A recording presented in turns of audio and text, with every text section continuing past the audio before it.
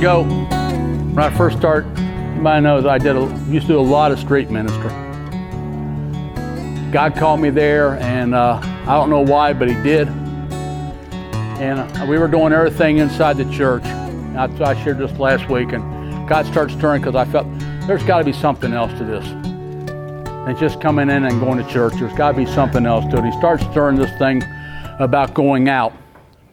And one day at church, our praise and worship leader, they needed to give him something else to do, so they're going to make him the evangelist. And so he decided he was going to go out door to door. And I thought, well, I'll go with him. And none of us had a clue what we were doing, okay? We didn't know. But you got to step out in faith, right? And we walked down this street in Hazelwood, outside Lovely. And anybody familiar with that area? It was kind of a rough area. And we went to the store, there's a lot of cars in the driveway. I remember going up there, he knocked on the door, and this gentleman came to the door, and he's in a suit. He had no jacket on, but he had suspenders, black tie, pants. He came out, and we introduced ourselves. Told him we were sharing the gospel. And, well, he's a Baptist preacher. And he just got done doing his mother's funeral.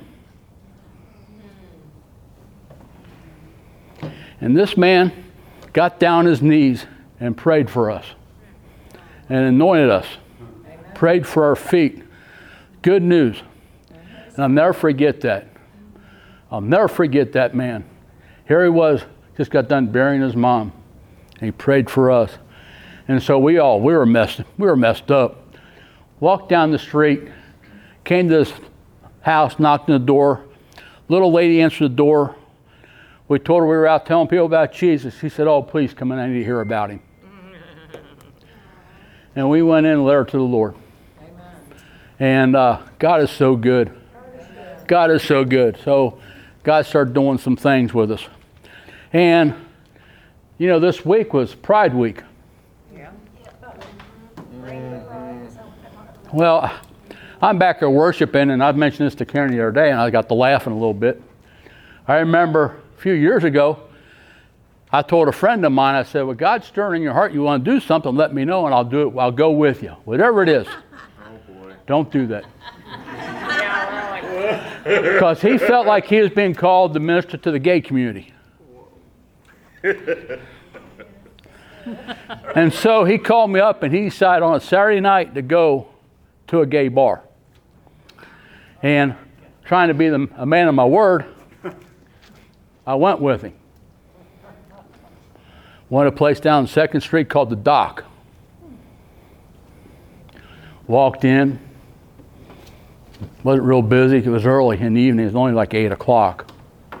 And got to the bar and sat there. A gentleman with me. Some of you might know him if I mention his name. I won't do that to him. But I'm sitting there, and bartender comes over, and I said, oh, we're new at this.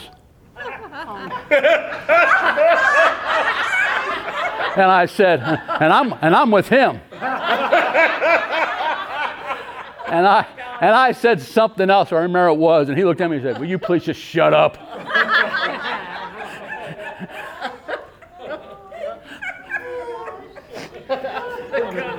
Oh gosh. And the guy's name was Tim. And gentleman told me, he said, well, we're Christian guys. He said, I kind of figured that because I just kind of, he could tell the spirit was different. And so we ended up talking to him a little bit. We ended up leaving. He said, we really don't get started around until about midnight. You guys are way too early. And so he decided he wanted to go to another gay bar called the Phoenix in downtown Cincinnati. And so we drove up and he parked outside, and we're sitting in the car. And I'm praying, God, I don't want to do this. God, oh God, God, I don't want to do it. I'm crying. And he looks at me and says, let's don't do this. I said, thank you, Jesus. And that was the last time he mentioned being called to that ministry. Thank you, Lord. Thank you, Lord. But, so be careful when you put your word out there. You got to be a person of your word. And what cost you? And it cost me quite a bit. And, oh, gosh, but God is good to us. God is good. I was coming in tonight, and I'm I'm whipped, okay? Yeah. Linda saw me and said, I'm dragging. And she said, yoga. And she prayed for me. Amen. And first time we went to Mardi Gras, back in 1989. We stay in Assembly of God's Church.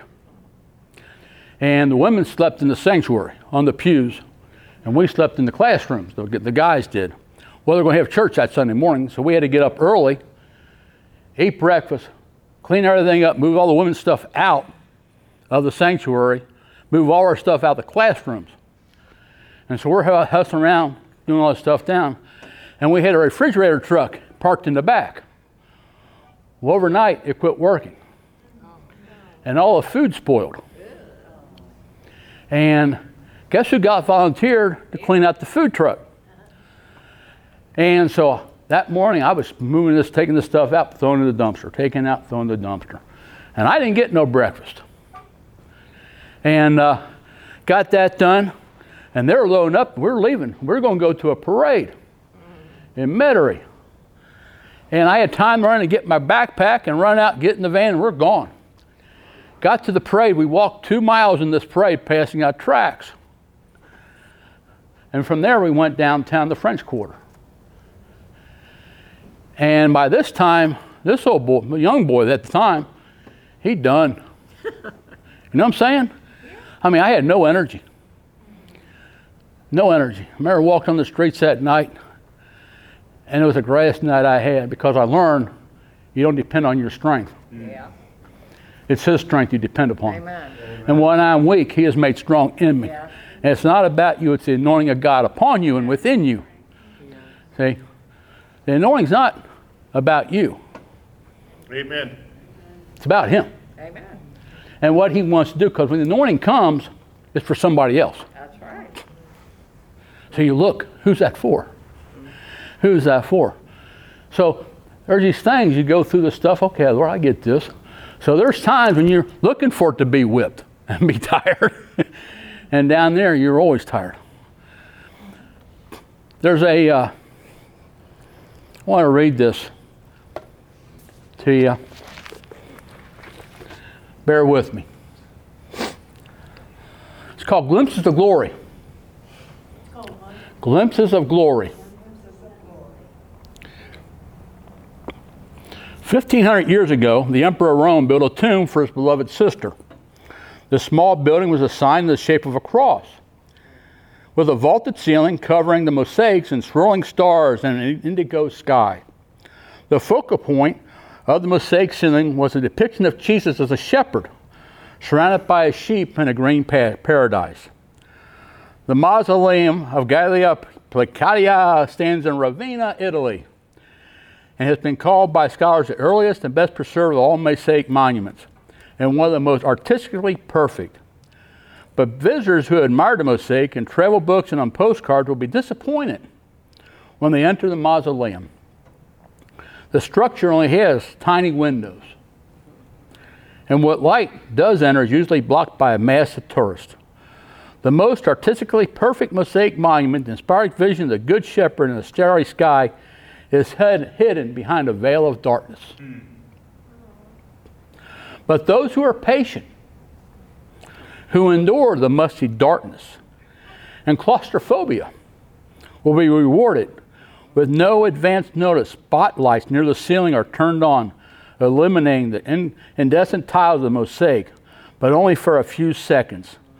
One reader describes the experience: the lights come on, and for a brief moment, the briefest of moments, the eye doesn't have time to take it all in. The eye cast about, the dull, hot darkness overhead becomes a starry sky, a dark blue cupola with huge shimmering stars that seem startlingly close. Ah, comes the sound from below, and then the light goes out. And again, there's darkness, darker than ever before. The bright burst of illumination is repeated over and over again, divided by darkness of unpredictable length. Each time the lights come on, the visitor are given another glimpse of heaven, and their eyes capture another element previously unseen. Deer drinking from the springs, garlands and fruit and leaves, Jesus gently reaching out to the sheep who look lovingly at the Good Shepherd. After seeing the mosaic, one visitor wrote, I have never seen anything so sublime in my life. It makes you want to cry. We live in a dark world. Our hearts cry for goodness, beauty, justice, and peace. They are often hidden behind the shallow cast of evil and sin. This is why preaching is so necessary. Whenever the kingdom of God is proclaimed, it's like a bright burst of light. In those brief moments, the shadows recede and we are given glimpses of a world behind the darkness.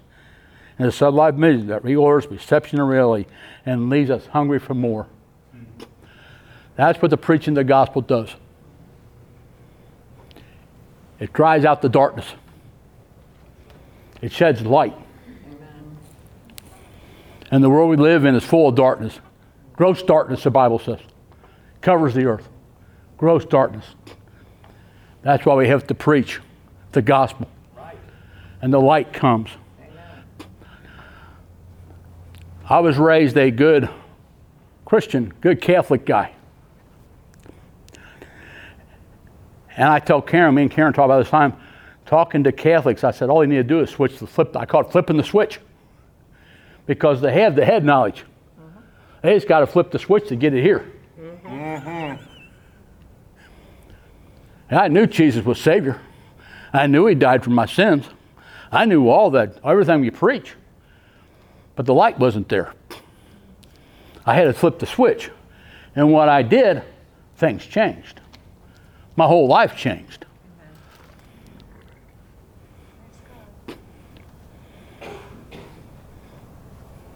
For the good, not for bad. Okay? Even though I've been considered a black sheep in my family. Most of my family is still Catholic. But the illumination is like the revelation of God. It comes on. All of a sudden you have a revelation of the Word of God, and it's like, whoa, the light comes on. Seems like sometimes it's a brief instant. Take advantage of those times. Take advantage of those times. Well, we've been in Genesis,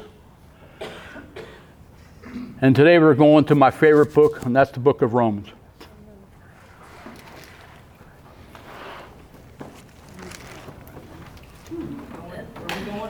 Book of Romans. Romans. That's after Genesis, right? It's right before Genesis for some people.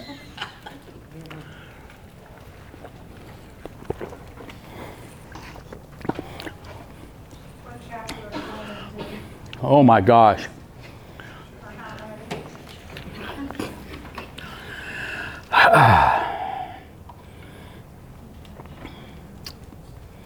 Everybody in Romans? Yesterday, since Laura had surgery today, and she had to be at the hospital at 9:30, we got up early to meet her at the hospital. So we usually do our Audi's run on Wednesdays, but we did it yesterday. Went shopping at Audi's, got ourselves, when Kroger's came here to unload it. I'm here unloading, and I get a phone call from Rob. Say, can you do Masters for me today? My van's broken down. So we ended up having to go to Kentucky to Masters, come back here. Jeremy and Catherine and Lonnie were here. They helped unload it and put the stuff away. We got home, and I was, ugh. And my wife says to me, she said, man, I got that one up here. Gee whiz. My wife says, I want a Chubby's Pizza. Chubby's Pizza. I've never heard of that one. Chubby's Pizza is only located in 3 places. Wow. South Lebanon, Morrow, and Blanchester. Wow. And they're all day trips from my house. Oh, Dave. Dave, an hour. So while we were, Karen's mom passed in November, and we were dealing with her house. And we met every Saturday, met her brother and sister-in-law up there. And we cleaned the house, and they would call down and get Chubby's Pizza. Best pizza in the world. I called them last night, and they knew me by name. Tell you how good they are. So my wife says, well, you go ahead and study, and I'll go get it. Give me 10 minutes, and call it in, and I'll pick it up. So I sat down and got my stuff, and I'm sitting there, and I had my mind going in 20 million directions. I had 3 different lessons going on. I'm going here, I'm going there. She comes in with the pizza, says, "How's it going? You okay?" I'm like, "Ah!" So my bride comes over and lays hands on my head and prays for clarity. Amen. I needed it. I'm asking God, help me here. So, I'm going to talk about the guy named Saul. So you're in Romans? I'm glad. Now let's go to Philippians. Who was Saul? Who was Saul? No, who was Saul? Roman. Philippians 3. Philippians 3. Who was Saul? A rabbi.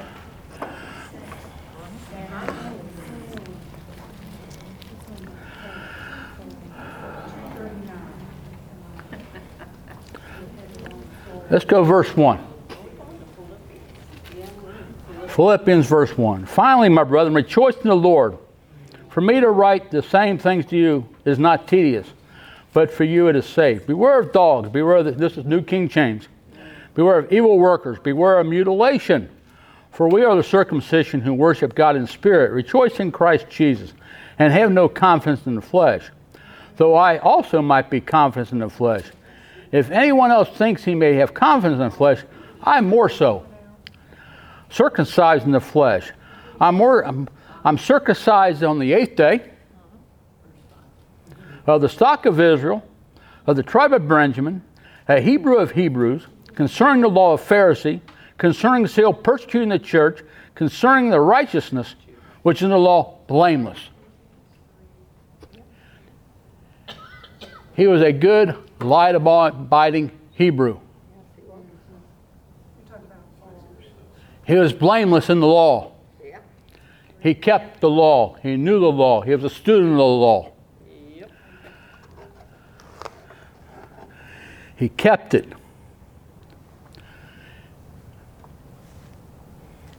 Go to Acts 22. Acts 22.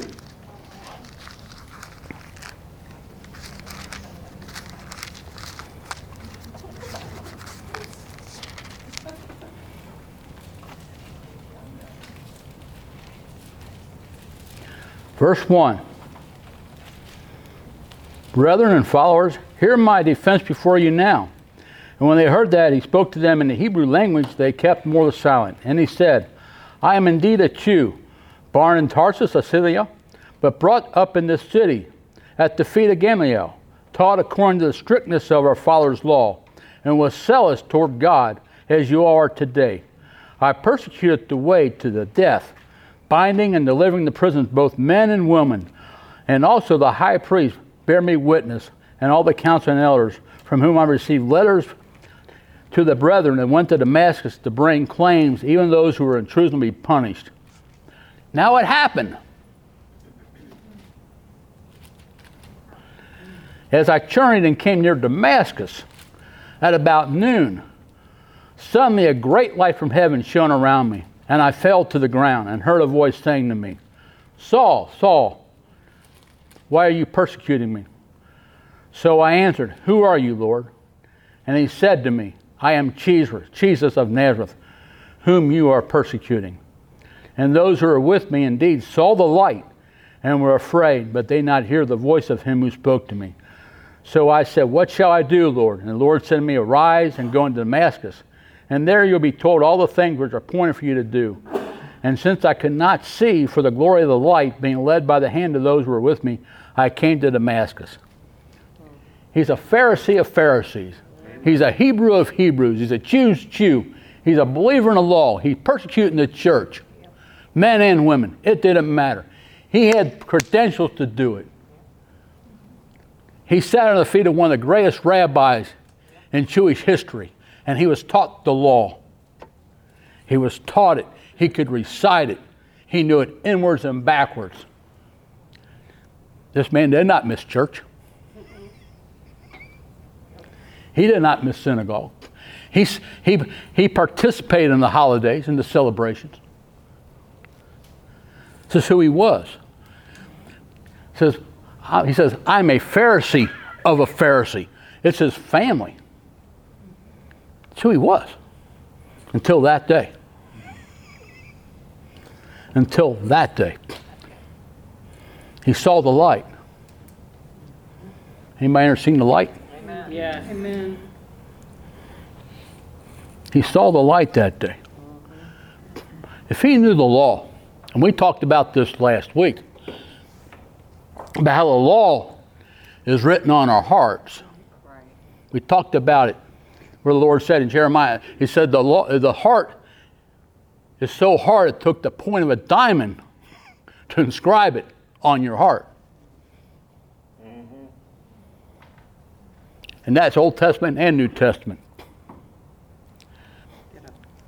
He saw the light. Go to Psalms 19. Way back in the Old Testament.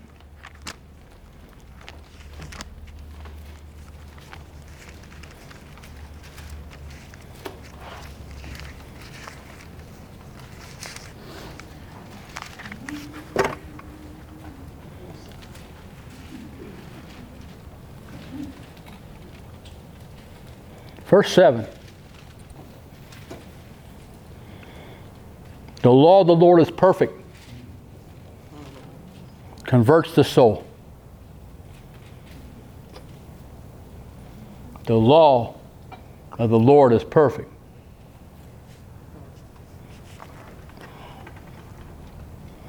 When that light hit Saul, and him knowing the law, because it's written on his heart, and he understands it, he's taught it, he studied it. What came to light? He had papers to murder men and women. And the Lord Jesus showed up to him.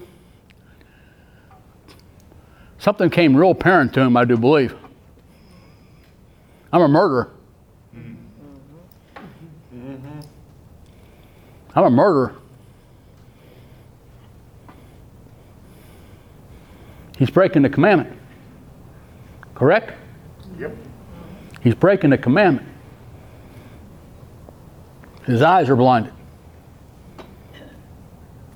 It's written on his heart. He can't escape it. He knows it's there. How many of you have a conscience? Yep.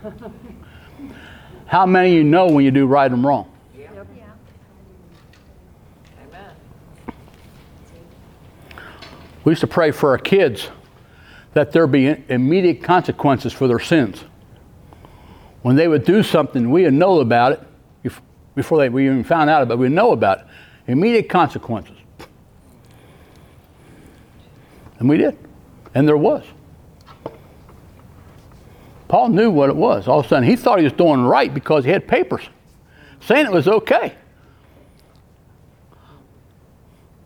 I got papers that said it's okay for me to marry this other man. Papers. It's wrong. The law is written on my heart.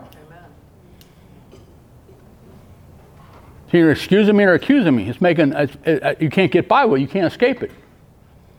You can't escape it. It's always there. It's always there. How many ever told a lie? And as soon as you've done that, you knew you did it, and it's bugging you. Yeah.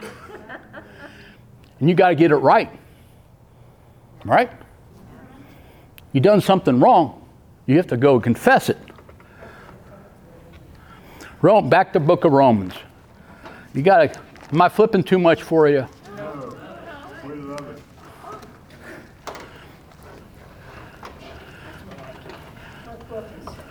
I think Romans and Hebrews.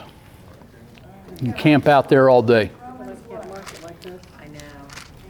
Well, you can highlight it. Romans chapter 7.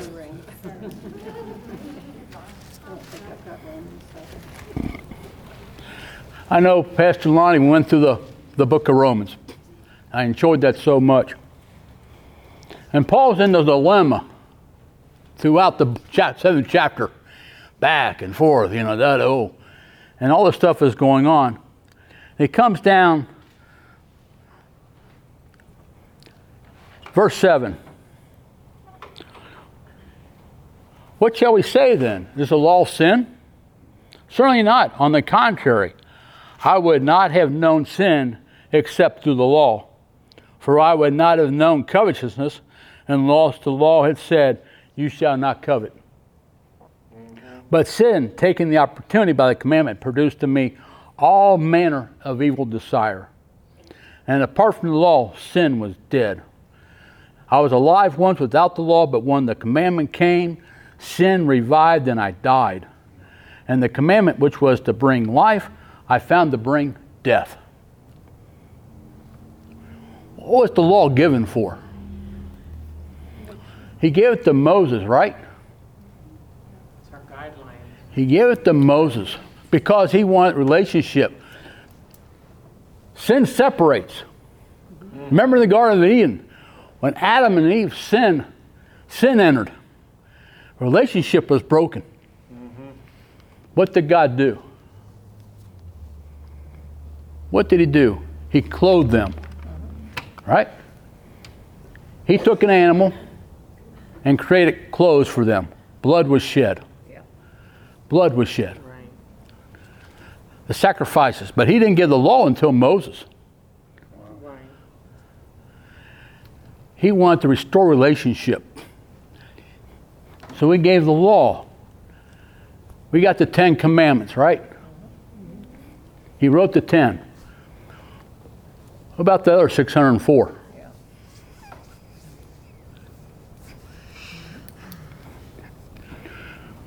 Years ago, we went to a Thanksgiving dinner at some friend of ours' house, and they had an Orthodox Jew there. And Jeff might be able, and Gail might be able to attest, huh? He sat there and he had the meal, and they asked him to do the blessing over the meal. And he did. It was beautiful. Beautiful blessing. And then he proceeded to tell us how many laws we broke. Yeah. In the meal. Yeah. And he went on and on and on. By the time he got done, my food was cold. It was like, how do you live this way? I mean, we had a plate of food. We had meat and vegetables mixed on the same plate. You can't do that. We didn't have wine with the meal. You got to have wine. There's all these rules, regulations that was put down. So it's all these laws. It's impossible. It's impossible. Paul says, I would not know what sin was unless the law. And what's sin? Anybody know what sin is? Missing the mark. Missing the mark. You know what that means? Who's an archer in here? Who used bows and arrows? If I put a target down the wall and I had Lonnie come down here and gave him a bow, he needs to hit that target bullseye 10 times out of 10 times. Anytime you missed it, you know what they would yell? Sin! Sin! 10 out of 10. You had to be perfect. Hit the outskirts of it, just hit the edge. Sin! That's what sin is, missing the mark. It's an archery term. Romans used it. Paul was a Roman. Go to James. It's going to get better, I guarantee it.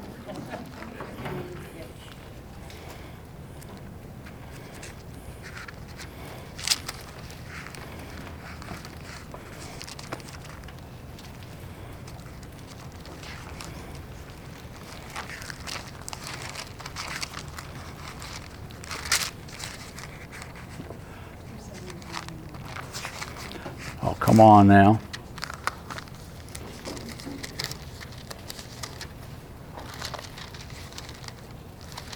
Which page is it on? Right before Jeremiah. James. There you go, 1405.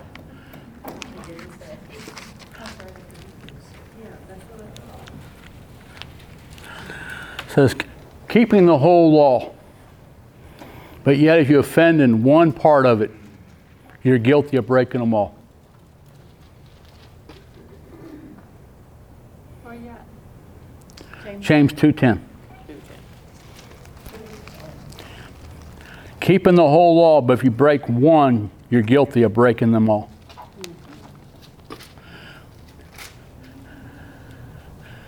It's like taking a mirror and giving you a hammer and saying, just chip that one little corner. And you hit it and the whole thing shatters. You just can't do it. You break one, you break them all.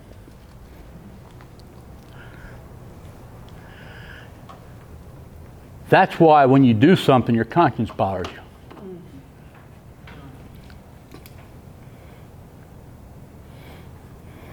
Had a girl up at Athens a couple years ago. She came in and she was God. She told me she was God. Okay? Hey, God. Hey, God. Have you ever lied? Yeah. God don't lie. Have you ever stolen anything? She said, yeah. I said, what does that make you? And she said, I'm God. I guess it makes me a thief. And the police were standing about 10 yards from me. I said, officers, this young lady just told me that she's a thief. And she went, shh, shh, shh. I said, what's wrong? What's wrong? Her conscience. God knows it. Her conscience got her. She knew she was wrong. And what did I do? I brought up the law to her. It pricked her conscience. She didn't pray, but it gave her something to think about. Yeah.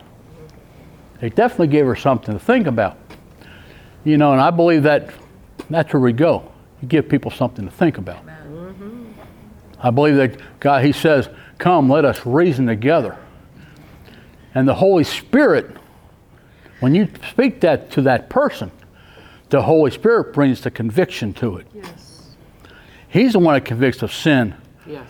righteousness, and judgment. It's not my job to do that. No. My wife can attest, I used to be a very good minister of guilt and manipulation. God delivered me, thank you, Jesus. Yes. Yeah.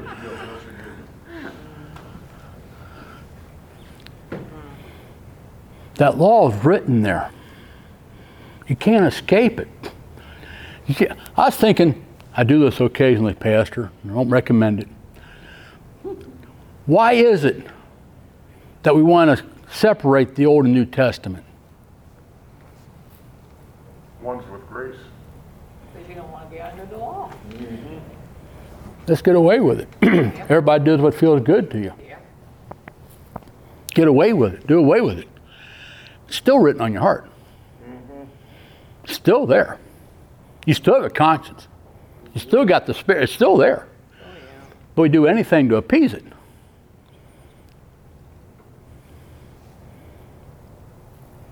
I remember a guy telling me there is no absolute truth. There is no absolute truth. Guy said, well, let me go up and sit on top of that building and jump off. There's no absolute truth. Well, you ain't got nothing to worry about. You know, gravity is an absolute truth, right? Yeah. It's not presumption, it's just go do it. Well, the guy, he wouldn't do it. Well, why not? Well, I'm not stupid. Well, really? I had a guy down in New Orleans, a young man, come out one day out of the store, and he had some crackers and a thing, and he said, I don't even know why he went there. He said, man, will you take communion with me? I said, sure. He gave me a cracker and a little bit of pop what we had, and we sat there and don't ask me why, he just did. And he went about, but he did not believe in absolute truth. Nothing was real. Nothing was real. You don't know if that table's real. You don't know if that water bottle's real. That's not real.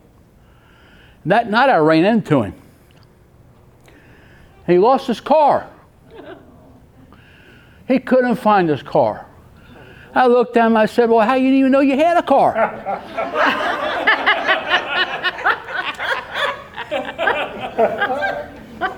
He got mad at me. But I did get a response.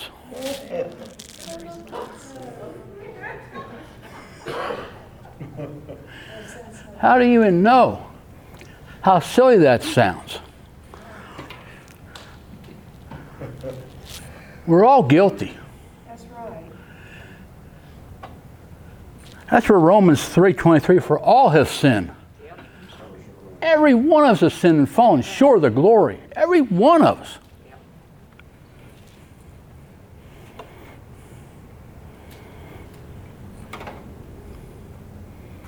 What's God's standard for your life? What's God's standard for us?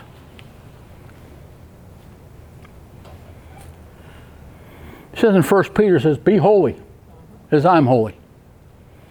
Do you have it in you to be holy? Do you have it in you to be holy? Apart from Jesus, you don't. Right. Apart from His grace, you don't. That's right. You ain't got nothing. We have nothing to offer Him other than our lives.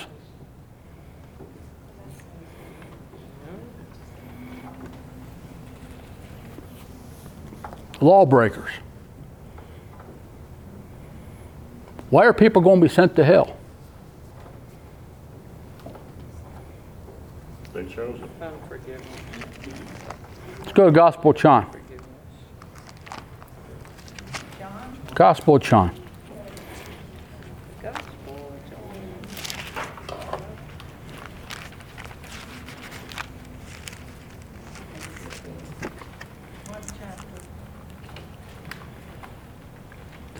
Chapter 3. And we all know the scripture.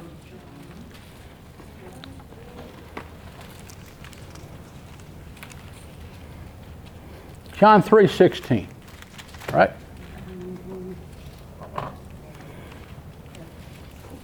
For God so loved the world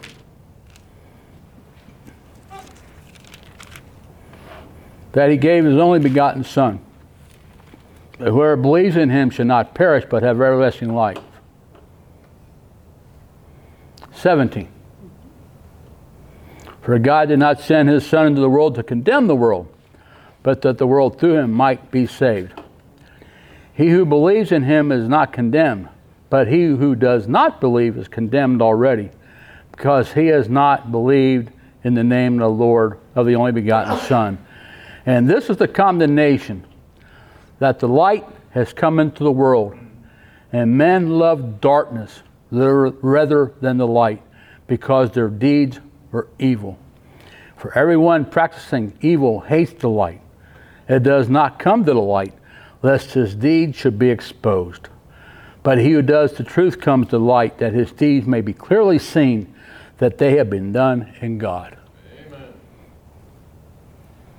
You don't believe, you're condemned already. I always wondered about, what about those people that have never heard the gospel? What about the person that he's never heard the name of Jesus? What do you do with them? What do you do about that?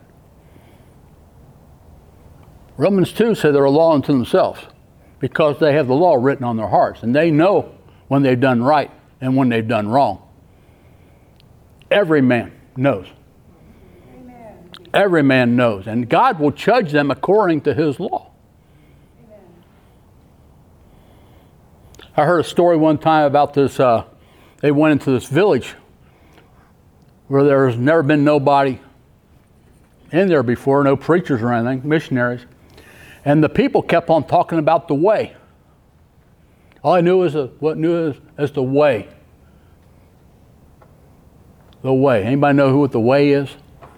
Jesus. How they knew, they couldn't figure out how they knew about the way, but they knew about the way. See, God has a way of revealing Himself. Amen. The Holy Spirit has a way to reveal Himself to people. He's the one that brings conviction.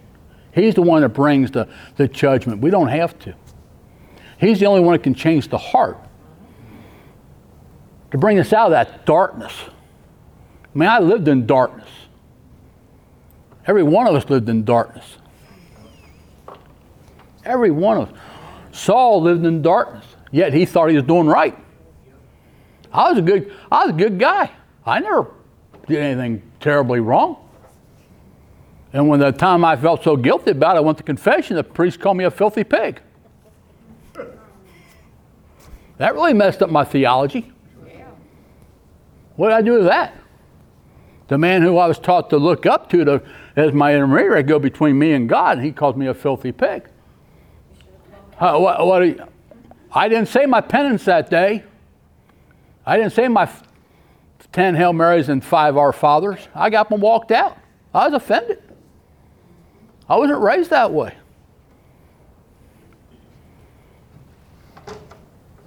It's man's religion. That's all it was. It's man's religion.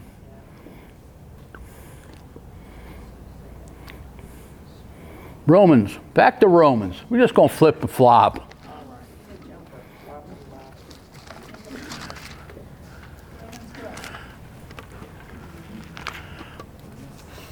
Getting close. We're getting close.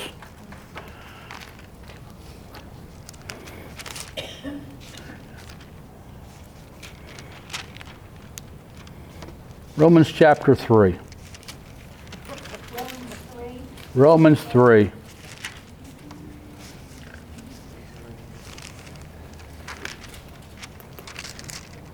You got it? 3:19.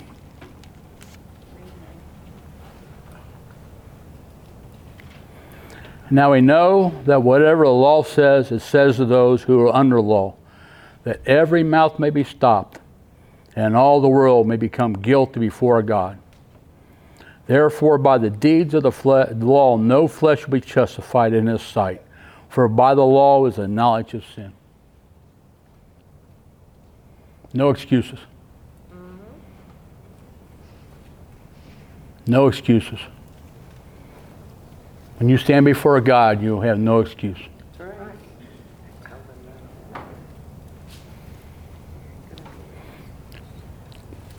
A few years ago, my son had to go to court, and they arrested him. They took him to jail. And he was there for 3 days. And I went down one day to pick him up. And I'm sitting in there waiting for him to come out. And a young lady sitting next to me waiting for her friend to come out. And I'm sitting there, and I saw her in the courtroom because we had to go to court first. And they released him, and we're sitting there. I saw her sitting there, and I got talking to her. I said, "Man, were you as nervous as I was in the courtroom?" She said, "Yeah, my hands were all palmy. I mean, they just got sweaty." I said, "No, mine did too." I said, "Man," I said, "just me, that's how you feel sitting, and a man sitting up there. How are you going to feel when you stand and that judge is standing before the judge of judges? How are you going to feel then?" And she looked at me and she, "How are you going to do that? Because the judge of judges." I mean, if you do that before a man, how are you going to do before God? Yep. It gave her something to think about. Give them something to think about. When you're witnessing and talking to people, give them something to think about. Something that's going to kick them. Get it going into the heart. There's no excuses. You'll have no excuses before God. None of us will. Now, believe it or not, we're going to Hebrews. I know Jeremy likes flipping through pages. What chapter? Chapter 9. Chapter 9.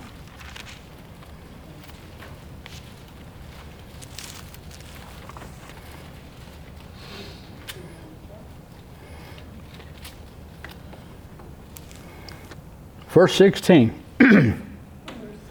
Verse 16. 9:16. For where there is a testament, there must also necessarily be a death of a tester.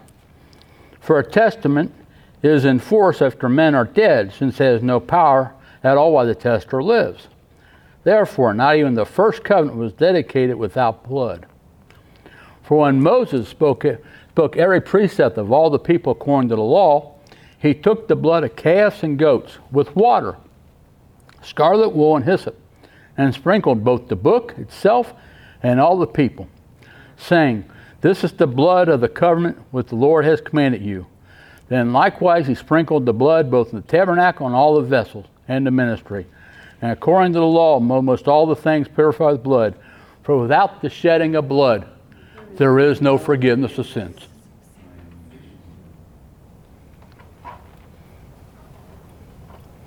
It's amazing to me, all the animals that were sacrificed to cover the blood of the people. And yet not one drop was able to wash it away. Nothing but the blood of Jesus. But there has to be shedding of blood. 1 Peter.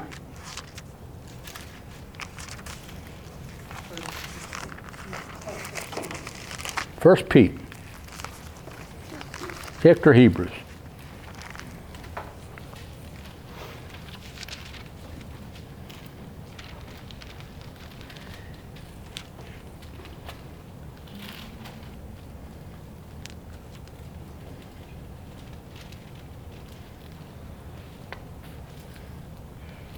Verse 17. What verse? 17. Chapter 1. And if you call on the Father who without partiality judges according to each one's work, conduct yourselves throughout the time of your stay here in fear, knowing that you are not redeemed with corruptible things like silver or gold from your aimless conduct received by tradition from your fathers, but with the precious blood of Christ, as of a lamb without blemish and without spot. He indeed was foreordained before the foundation of the world, but was manifest in these last times for you, who through him believe in God, who raised him from the dead and gave him glory, so that your faith and hope are in God. You are not purchased with silver and gold. You've been purchased by the blood. Amen. The precious blood of the Lamb. Yep. And it says he foreordained him from the foundations.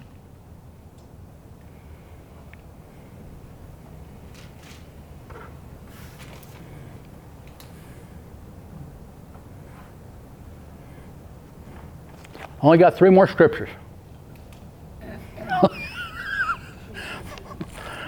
Back to my favorite book of Romans. Flip-flop.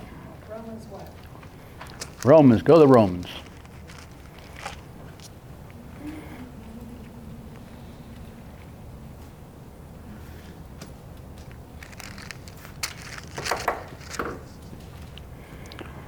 Romans 5, chapter 6. For when we were still without strength, in due time Christ died for the ungodly. For scarcely for a righteous man will one die, yet perhaps for a good man someone would even dare to die. But God demonstrates his own love towards us, that while we were still sinners, Christ died for us. Much more then, having now been justified by his blood, we shall be saved from the wrath through him.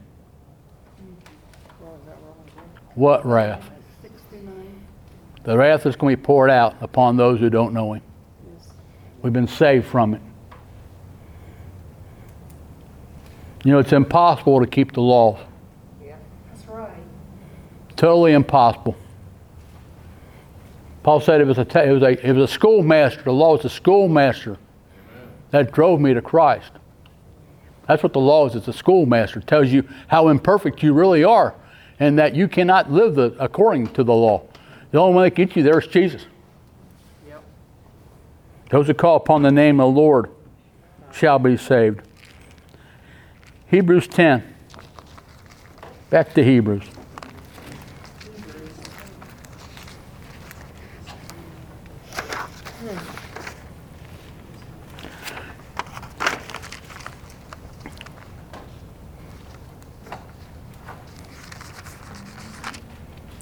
You know, in Romans, don't turn it, but Romans 7, he goes through the dilemma, the things I don't want to do, the things I yet, all this stuff he goes through. And he comes down and says this in verse 24, "O wretched man that I am, who will deliver me from this body of death?" You know what the body of death is? Sin. The Romans had this wonderful practice they would do. If you were convicted of murder sometimes, they would take the body of the man that you murdered and they would tie it to your back. And you were to carry that body of death with you. And that disease and everything from that body would seep into your pores. And eventually you would die. That's the body of death. I'm carrying around this dead old man. And who's going to deliver me from this dead old man? Me.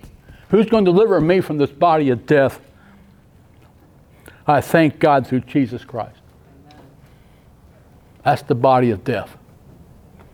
That old man we carry around. So those old thoughts we carry around. It's the shame and it's the guilt we carry around. So that old man, he's dead. He's dead. You're alive unto Christ.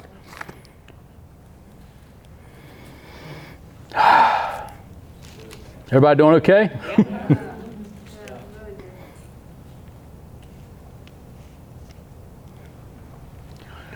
Chapter 10, Hebrews. Verse 11.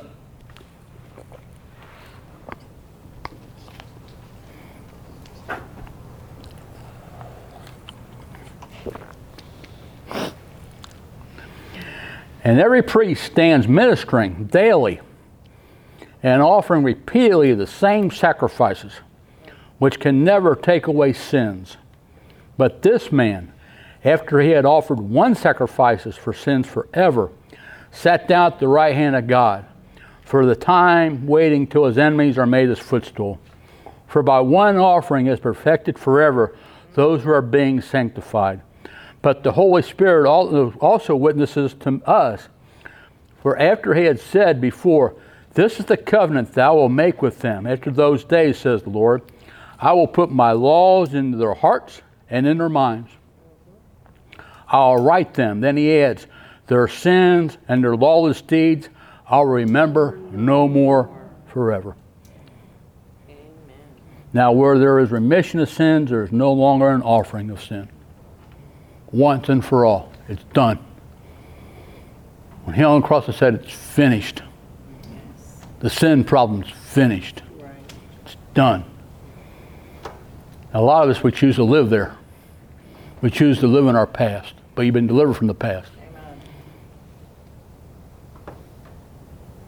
I'm a new creature in Christ Jesus. Mm-hmm. Yeah. I'm a new creation. Amen. The old- There's not one like me. Never before. I'm a new guy. Catherine was talking Sunday. Bless you, girl. After the meeting Sunday, she says, you know, before I would never have done what I did, getting up there and about the fire, calling down the fire of God. She said, but you know, the Holy Ghost, Amen. the baptism of the Holy Ghost changes you. Something goes on.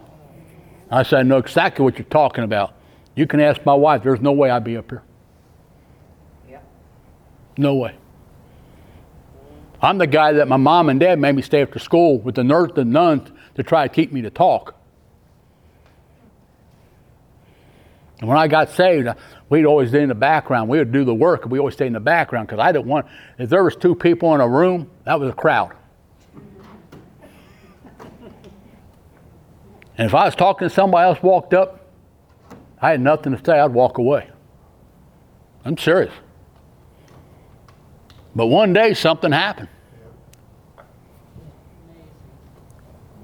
Something happened. I mean, he took me to the streets over the Rhine of Cincinnati. I'm a country boy. I don't go downtown over the Rhine in the 80s, walking the streets talking to strangers, not having a clue what I'm doing.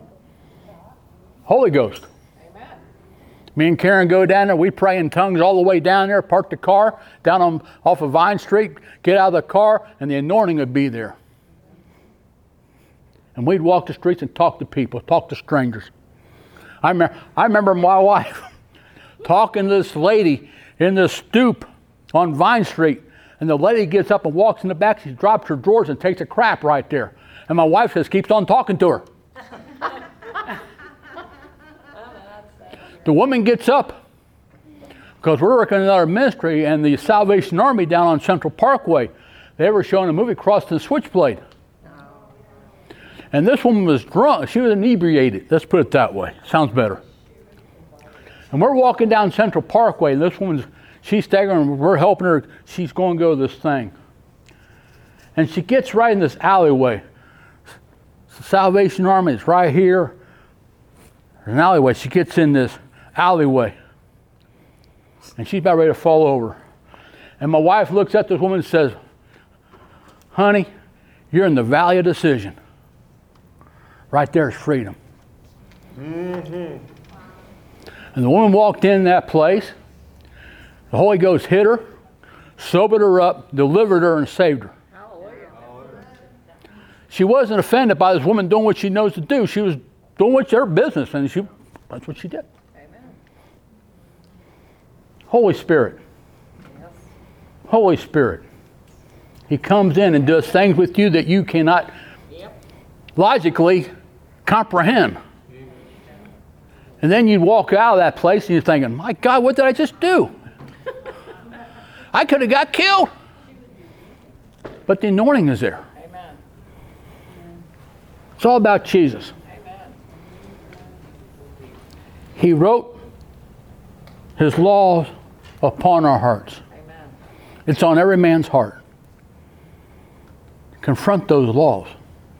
When you're speaking to somebody, you're not speaking here. You're speaking to this. Mm-hmm. Yeah. There's that spirit in there. And you're speaking to that.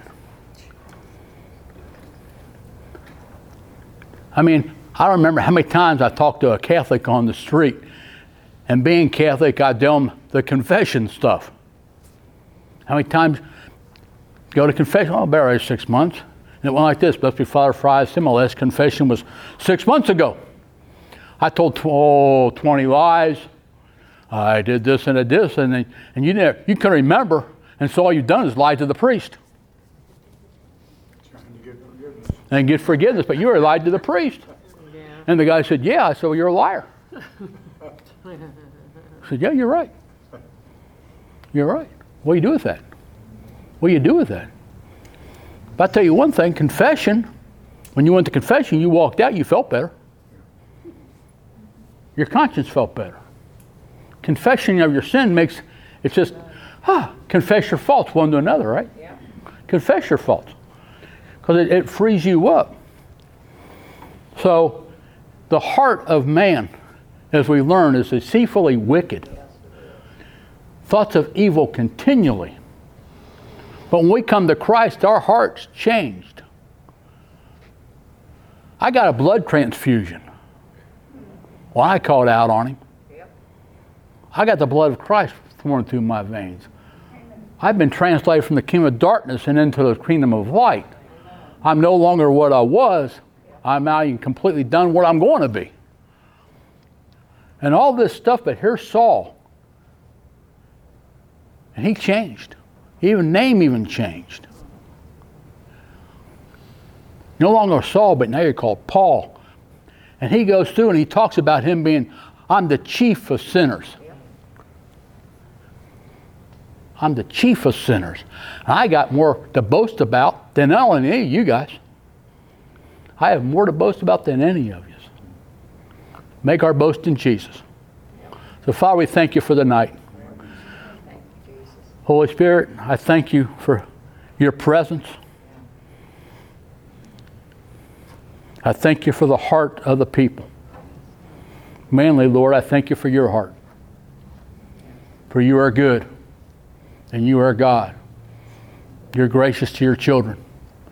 You watch over us, confirming your word of signs and wonders.